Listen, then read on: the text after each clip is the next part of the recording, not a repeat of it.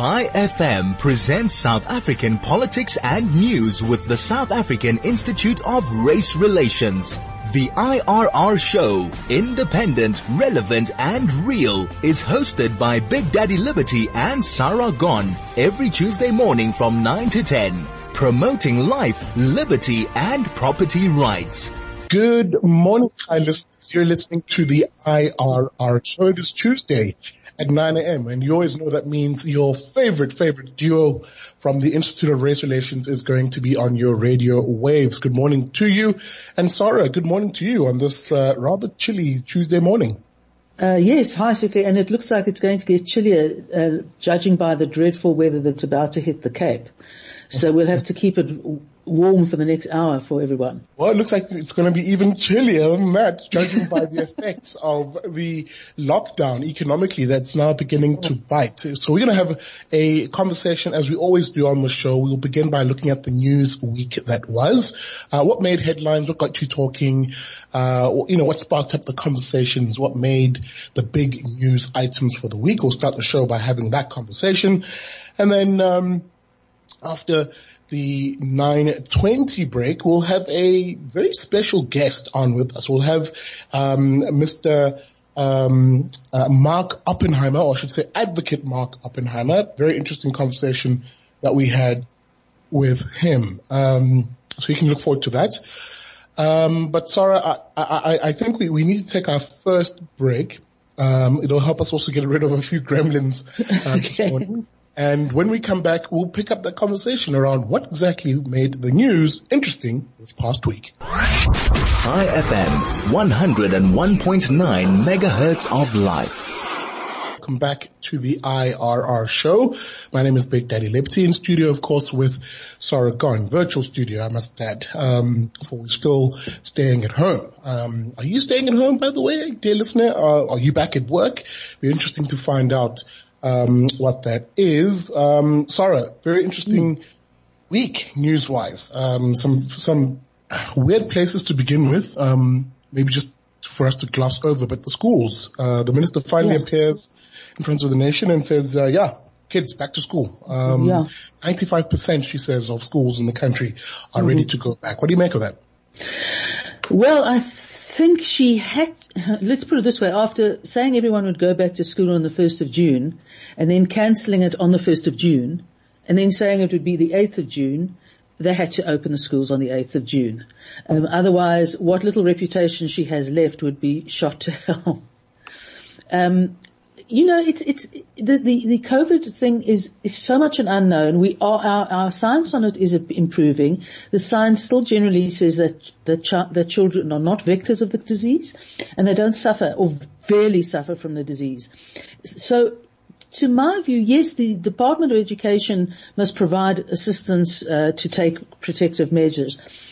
But it's actually incumbent also on the adults in the schools to take the measures they need to stay safe. And I don't think it's impossible. It can be done. And we have to accept there is, one way or another, this lockdown's going further and further away, and we have to deal with it that way. No, I agree. I think it has been, you see, and you're now really picking this up as we begin to relax, so to speak, the regulations, not only here in South Africa, but worldwide.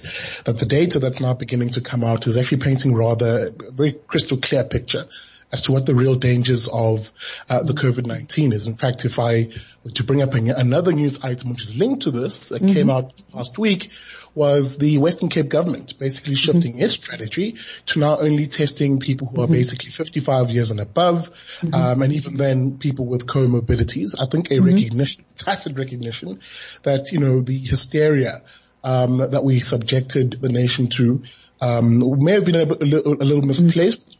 Even as the data had come in at that point, just it might be best to focus resources on actual risk groups, like serious risk groups. And I think that's actually quite wise. And if that's the sort of approach that government wants to now take, which is data-driven, evidence-driven, and experience-driven, then absolutely, I think that bodes well for most South Africans who actually are rightly worried about COVID. No, absolutely. The problem is twofold. The one is the fact that if you just test randomly, the testing figures against how many people have the virus, how many people means nothing, because you're not comparing it against anything. And then you have the second problem, and that is a scarcity of resources. And in that situation, which is our situation writ large, you say, right, we have to, the people who are not at risk are not at risk. We can't cover everybody. Let's cover those that really are at risk and take action to minimize the risk or to give the necessary health care. I think the problem for the Western Cape is that it's the province that's been ahead of how this pandemic has been dealt with, and the rest of the country is to largely coming up from behind, and it's very sporadic. It's common sense. You make the most of what you've got for the people who need it most. Absolutely. Speaking about something that's needed most, or at least in this case, not needed most, the President's remarks over this past week or weekend, I should say, essentially race-baiting in nature and divisive in how they characterize South Africans of various groups. Do you want to just chime in, Sarah? Yeah, I'll tell you what's interesting about this. It was the speech that the President gave to launch the anti-racism campaign that has happened as a consequence of George Floyd's death in America. And it was a very strange, partly because it actually got very little real attention, and I've had trouble finding a written version of it, so I sort of had to sit and listen to it because I'm going to write an article about it. But it was a meandering speech, and it in part said the right thing, but it was so emphatically anti-European. It displayed not just the bias, not unjustified in terms of slavery, but a lack of historical knowledge about slavery, about bigotry, about the effects of racism, as if the only racism that exists that matters is the one we know about, and that's the racism that came out of European colonialism. And so that was, it was almost like a sort of a cheap shot. But more than that, he said things like entitlement, referring to the Europeans, enabled apartheid. They achieved apartheid remained, and race remains the defining feature of many societies. South Africa is defined by racial inequality. Even after 26 years, the economy is still in the hands of the few, predominantly white people, while the poor and unemployed are overwhelmingly black.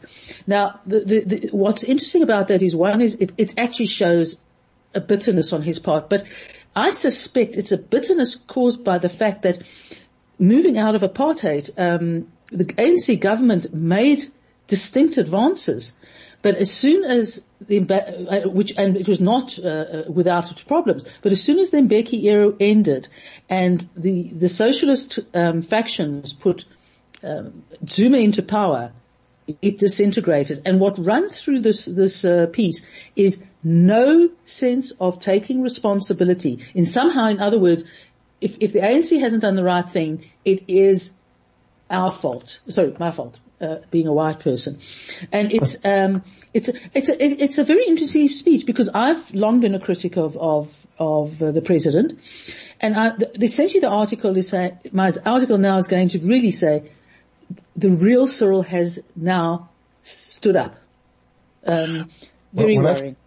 What I find particularly concerning about it is that, and what I was trying to get at is that it was race baiting in nature. It basically painted a picture that only one group of South Africans, especially the section where he spoke about somehow the white people's predisposition to still saying racist things. If I directly, I think he made mention of the fact that, this thing of white people still characterizing and building caricatures, he says, of black people being akin to animals, et cetera, et cetera. He made that seem as if it is a widespread, and every white person he speaks to does that kind of thing.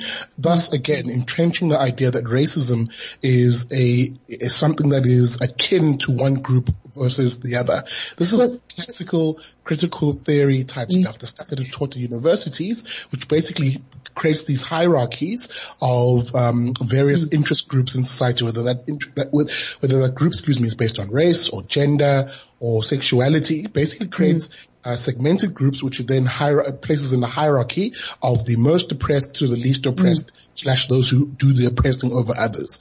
To hear your president basically echo that critical race theory, that wokeness, I think it's broadly called, is actually really concerning, because it begs the question: how does he really view South Africans? Does he view us as individuals, as families, or does he view us as various interest groups and various races in particular, which ought to be chastised in one form or the other, or basically perpetually seen as a victim in the other? That is a very concerning turn to have your president take. I mean, it's one thing to have the academics and the media who basically lap this stuff up, sort of push these talking points quite often, but to hear people who actually hold institutional power by way of the state echo these words basically should bode very ominous, not only just to white South Africans. This is not a defense of white South Africans, but rather a defense of South Africans who have been sold the idea that we're building a non-racial nation. So it kind of smacks against that to have a president then speak in the way in which he did. Sorry, we're running out of time. We need to take our break. Okay. But do you have a final point, maybe? No, I just wanted to say the irony of saying that white people as a whole have a proclivity to make those racist memes is an incredibly racist statement.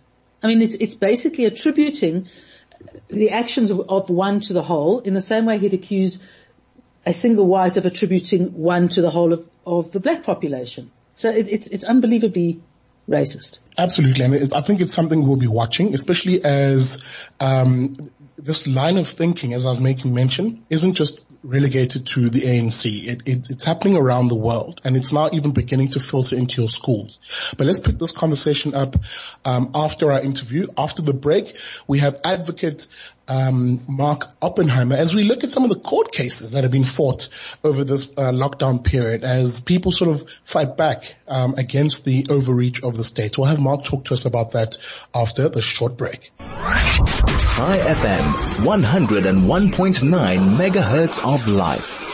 And welcome back to the IRR show, the show that brings you all your news, analysis and opinion through the lens of classical liberalism. I hope you enjoyed that break. Usually you almost hear me have a very staggered voice because I always forget that Sarah has to do an ad at the moment you come back. That being said, our guest is with us. He's joining us, Mr. Mark Oppenheimer. An attorney at law, an advocate. I'll let him actually clarify which is which. I'm such a novice on these issues. That being said, Mark, welcome to the show. Yeah, thanks for having me. I'm an advocate, which we're different from attorneys in that we are independent. We have a thing called the cab rank rule, which means that we cannot say no to any case in which we're asked to appear.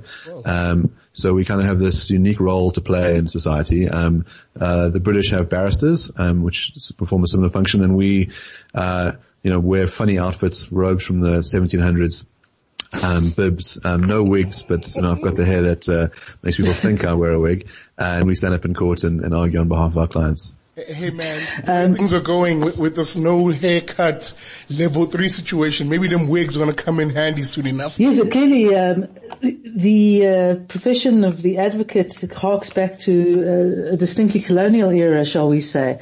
Mark, just to ask you first, you're an advocate. Your areas of interest or speciality are issues of free speech, constitutionality, municipal law, and commercial law. What particularly gets you excited legally in the current climate? Well, I mean, it's been a really interesting time for the law, and I think civil society has played this huge role in checking the power of the state, and I think that is absolutely vital to do. We're in a time where you've got this sort of strong power of the executive to produce regulations which have changed our landscape dramatically, and not all of those regulations have been constitutional, and not all of them have been rational. And so I've been involved in a few cases to temper some of that state power, and we've been very successful. So the first set was for Dear South Africa, and we challenged a couple of things that struck us as very bad for the economy and very bad for human flourishing. So the first being Ibrahim Patel's ban on e-retail. And, his justification for banning e-retail was that if brick and mortar stores were going to be closed down, then it would be unfair to allow people to sell goods online. Now that is not a rational, decision, because, your regulations are entitled to address the disaster of COVID, which means they must be aimed at stopping the spread. Fairness in a market is totally different. And the other thing that it failed to take into account is that people are agile. They can move their businesses online. So they don't just have to have their brick and mortar store. So we challenged that and were successful on that, and the e-retail ban was dropped. And I think that was a wonderful way for people to, start looking after their livelihoods and get back to work and find a way to have an income. So that was our first success. The other one was on this narrow exercise window. Right. So this idea that, people should only be allowed outdoors between 6 a.m. and 9 a.m. And, the difficulty with that is that you then channel everyone together, again, undermining the purpose. And, we also are aware of the fact that the virus is much less likely to spread, outdoors. And so our challenge there was to say, allow people to exercise during daylight hours and allow them to do whatever form of exercise they want. So the original regulation said that it would be limited to, cycling, running and walking. And so you had people being arrested for performing other forms of exercise, which, just was rather, disgraceful. So again, something we were victorious on. And I think, it's important for people to be free to move, not just on a physical level, but I think on a mental level, being able to escape your house is quite important, especially when you're not posing a risk to anyone. So those are two of the things that I did for, the other more recent one, which I think was really, really important, was the government regulations, gave the state the power to forcibly quarantine people, against their will, even if they were able to self-isolate. And so I ran a case for AfriForum, where we challenged this and were again successful. And you had, pretty strong indications from the state that they intended on doing this on a mass scale. So you had the Premier of KwaZulu-Natal saying that self-isolation is over, and we will, forcibly quarantine anyone that tests positive. Now we had a couple of concerns with this. The one is, the whole purpose to flatten the curve is that you're trying to keep the amount of medical resources available for a public that are going to get increasingly sick. And if you then take away those resources by putting people who are, have their own facilities to self-isolate, there's only a limited pool of hospital beds available. So you're depriving those that will actually need them. Those that are poor and vulnerable, that are unable to self-isolate, you could do with a bed, you're now taking that away from them. So we said that's irrational. The other one is that it wasn't just people who are known to have COVID, but people who are suspected of having COVID.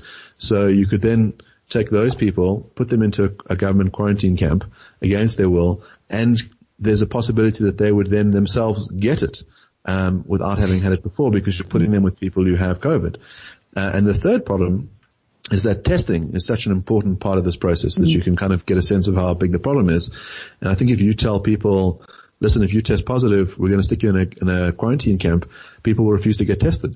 So, a completely irrational measure. And so we went to court and we got a judgment, a few days ago, confirming, our position on that, which is that, it's outside of the state's powers, and that will no longer happen. So, yeah, we've had a few really good victories during this time that stand up for, civil liberties.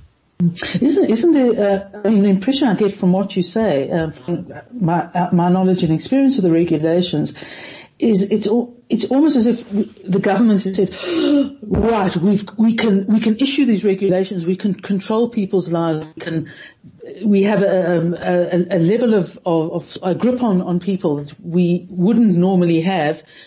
Here comes the NDR and we're on track. Let's get going. It just seems that the regulations have been so, in any other circumstances one would say stupid, but I think it's really a case, and Patel is perhaps the best example of not appearing to understand the absolute basics of how an economy works. Yeah, totally. And I think, one of the things that, government tried to do in the beginning was this drawing the distinction between essential work and non-essential work without realizing that the economy is interconnected. That essential workers rely on people that would have been deemed non-essential to get their job done. And when you have these economic consequences, the economy is not an abstract thing. The economy boils down to people being able to go to work and put food on the table to make sure that their kids don't starve to death. When you shut that down, you have an impact on people's lives. And if you sort of look at some of the research that's come out, that the lockdown may have, very, very severe health consequences, cutting down people's life expectancy, and I think government wasn't taking that into account at all. And I think it's civil society, pushing back against that, to say, hold on a second, you need to kind of, act in a way that is reasonable and proportionate.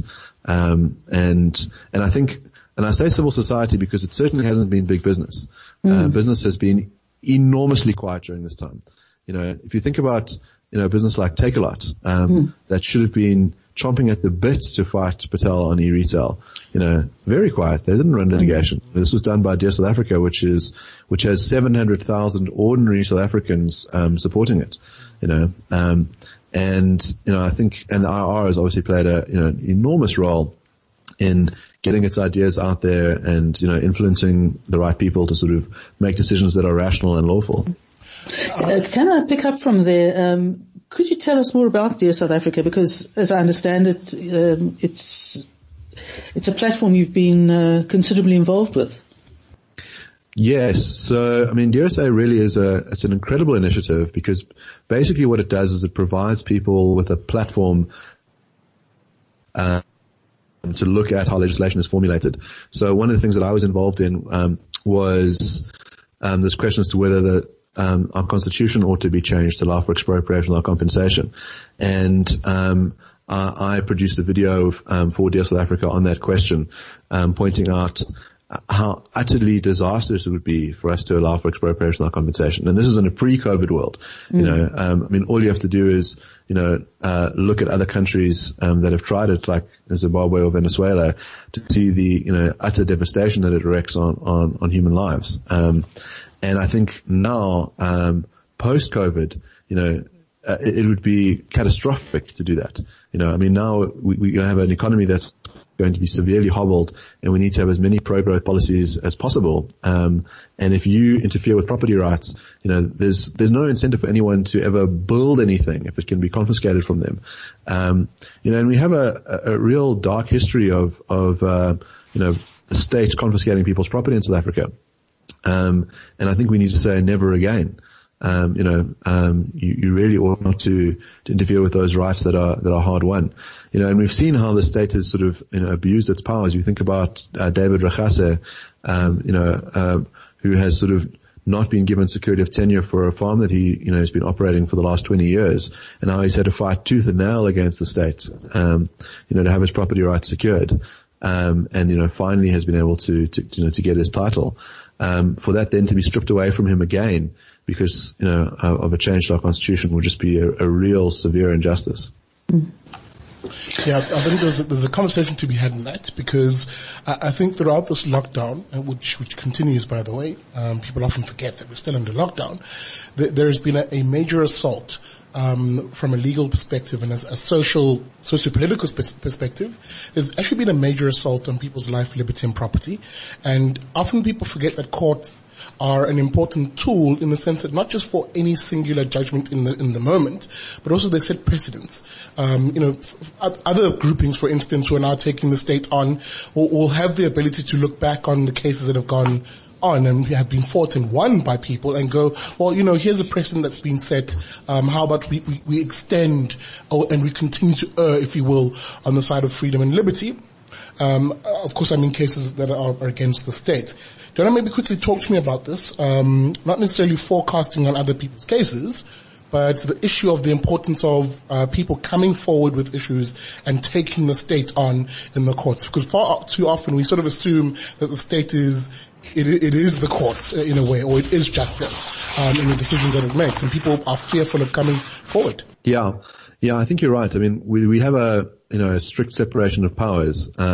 So, the executive is separate from the legislature, which is separate from the judiciary.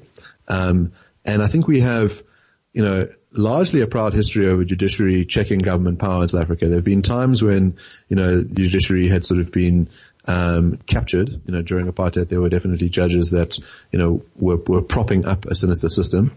But, and I think that's why we've sort of tried to have this strong judicial oversight in a modern South Africa. And, judges really have played a pivotal role in checking the power of the executive. And I think you're right that base norm must be, err on the side of freedom. That's kind of our way of interpreting legislation, is to say that, we presume that people are free to do what they like, and that we read the regulations accordingly, so you read them restrictively to presume in favor of freedom. Look, on this front, I mean, I think because we were dealing with a very unknown thing in COVID, it was unclear what, in the early days, what the mortality rate would be, how quickly it would spread, what measures were going to be reasonable.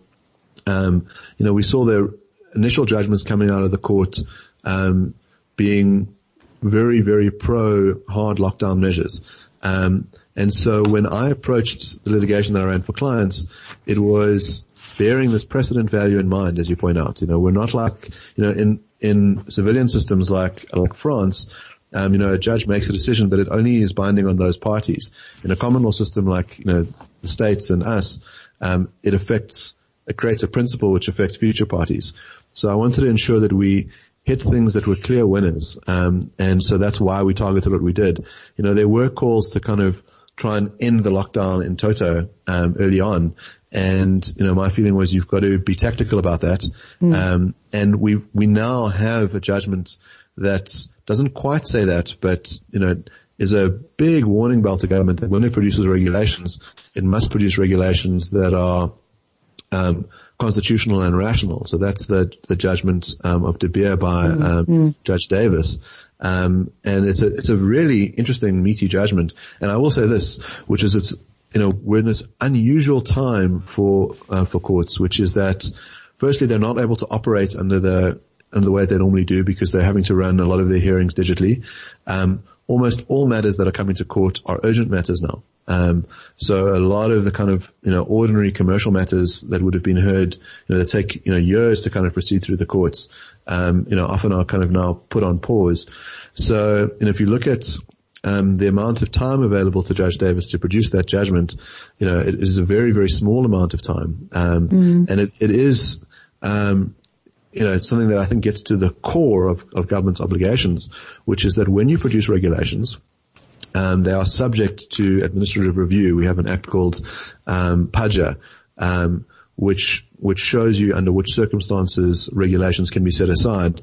And he hones in on two. The one is rationality, which is the idea that there must be a rational connection between the regulation and the thing that you're trying to aim at, which in this case is stopping the spread of COVID.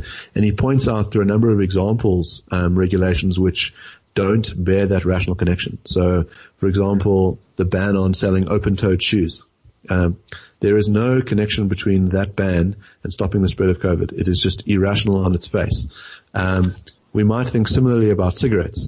So, while I think it is the case that people who've been smoking for many years have done damage to their lungs, which means that if they get COVID, they are more likely to require hospitalization. It doesn't follow from that banning cigarettes now will have any effect, because it's the long-term use of cigarettes that cause the lung damage. If you stop people from smoking for 2 months, it's not clear that it'll have any health effect at all. And it has these negative effects, which is that you now allow a black market to prosper, and which means that, less taxes are coming to the state, which could be used for, supporting hospitals and other endeavors.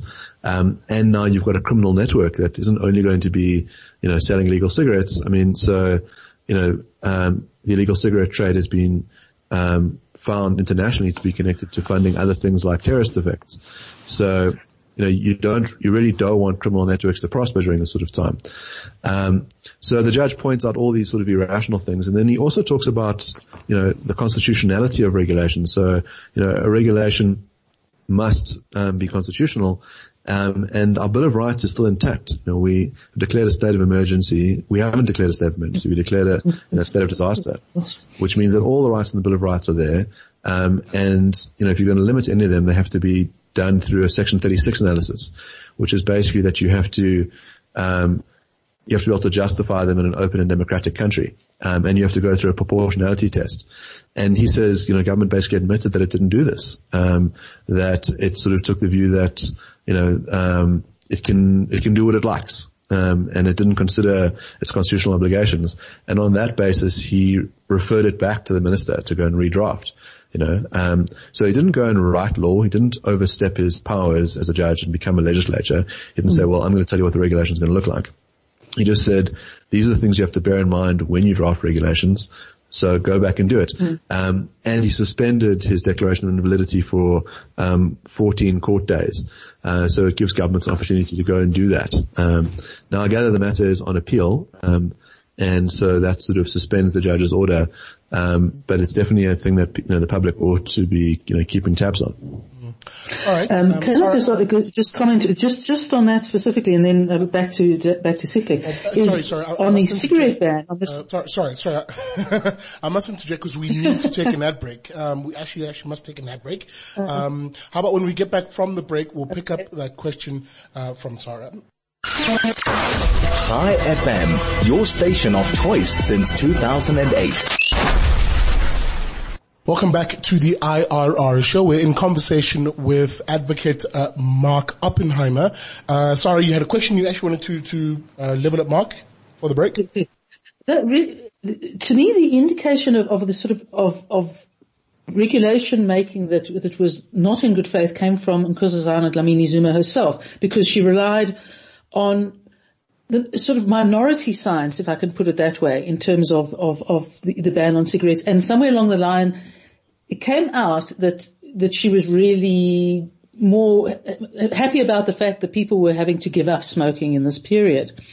Now, surely, that sort of thing, that's so obvious, that's been criticized indirectly in a judgment like this, calls for someone in her position in the normal course, not so much in South Africa, but in the normal course, to resign. Yes, and I see that there is a call for her to resign. AfriForum have put out a press statement saying that, she has, done a number of things that are unconstitutional and irrational, and that is reason for her to resign.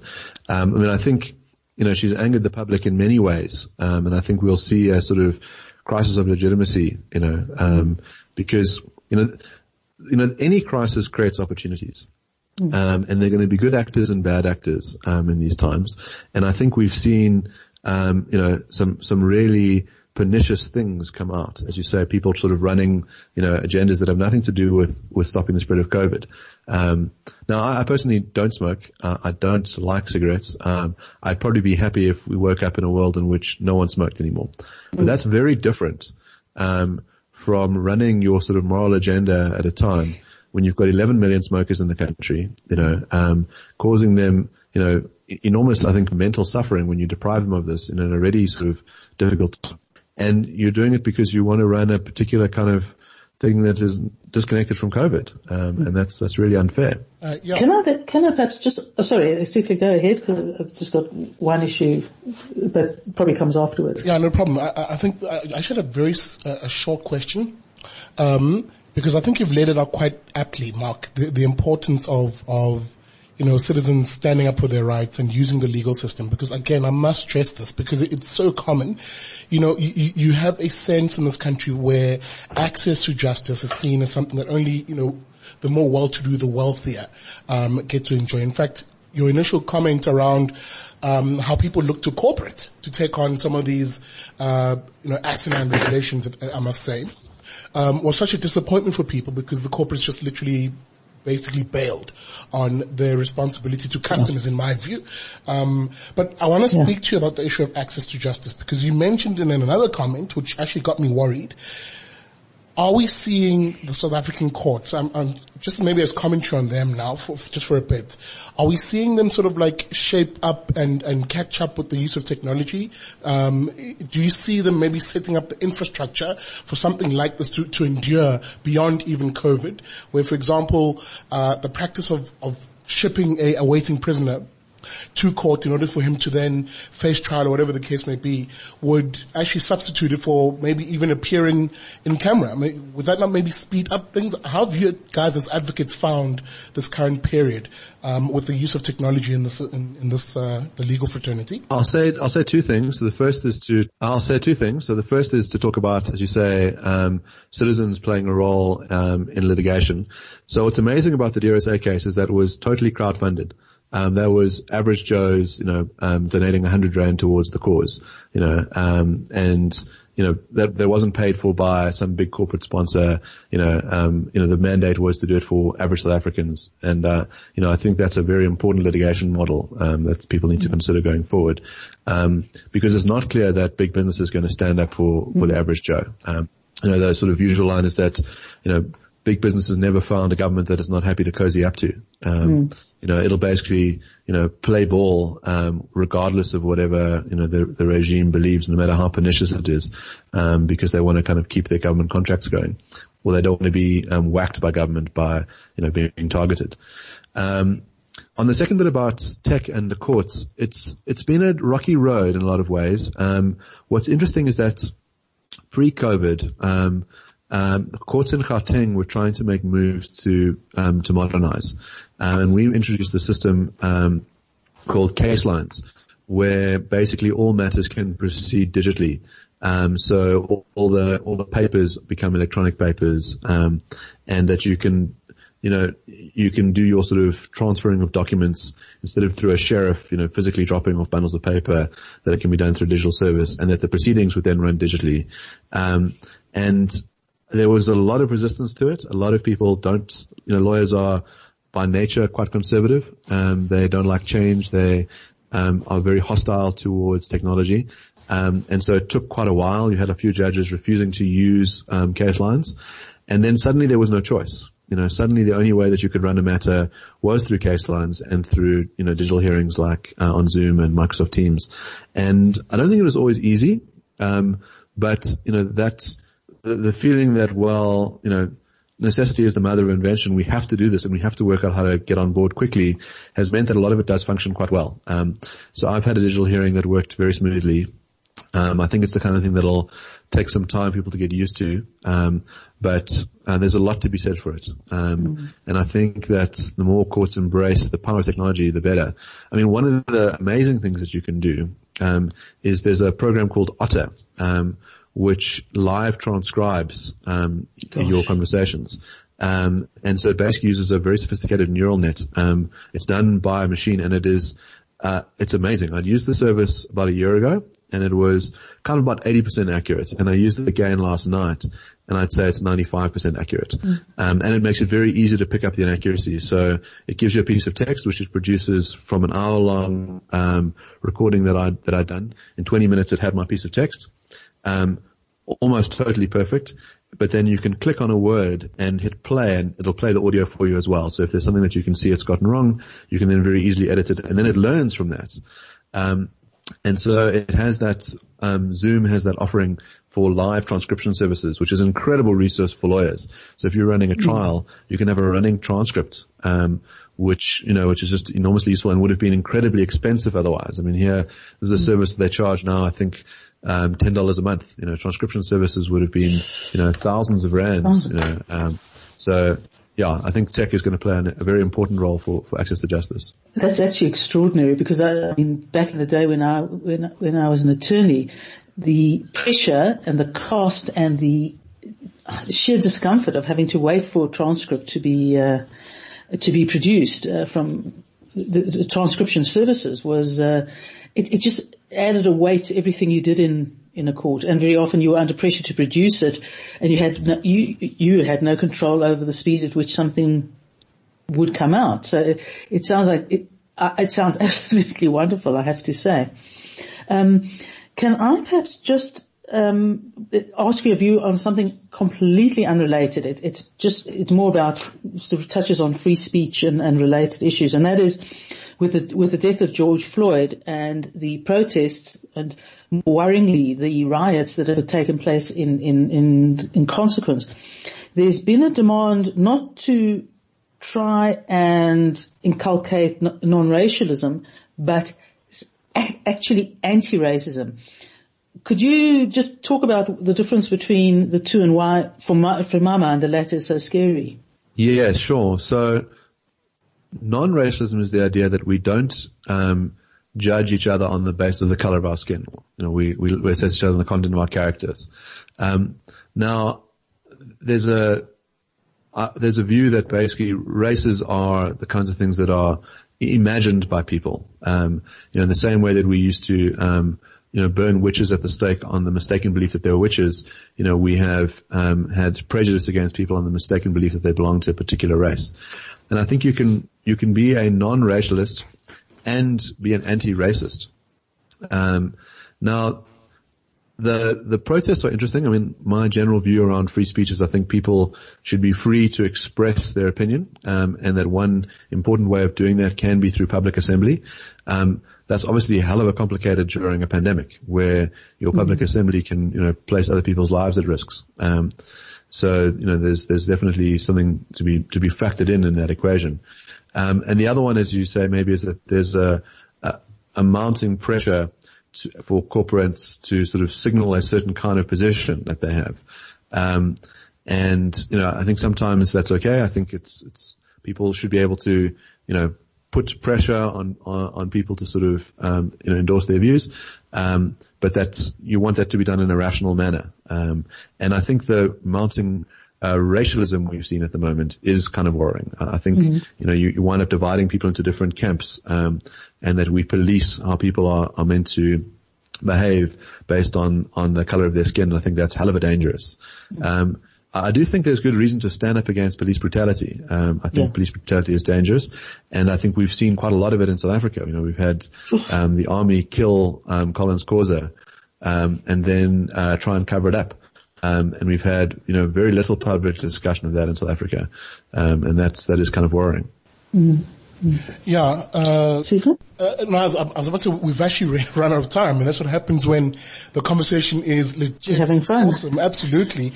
And I think we need to have Mark Oppenheimer back with us. Mark, I must say thank you very much for joining us on the IRR show. How do people reach you on your social media? They don't.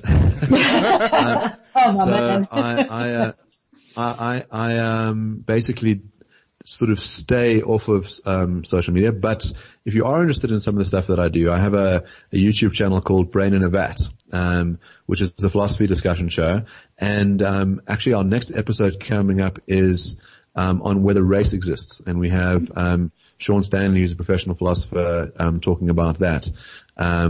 So if you are interested in some of the work that I do, check out Brain in a Vat on YouTube. There you have it, Brain in a Vat on YouTube, and you'll find Mark and all his views and his thoughts and some of the interesting guests I hear that you're going to have on the show. Thank you very much, Mark, for that. After the break, we wrap up the show and we look at what you can expect from the news week ahead. All right, that was Mark Oppenheimer, advocate. Sarah, your last thoughts? Very briefly. No, it was actually wonderful to hear him. I think it's really I can't even predict what this week is going to be about, but I think we're largely going to be looking at the results of more court cases. Yeah, I agree. Guys, remember you can find all our news, analysis and opinion on our website, The Daily Friend, dailyfriend.co.za. That's www.dailyfriend.co.za. I'm Big Daddy Liberty. I've been with Sarah. This is the IRR show. We'll see you next week on Tuesday.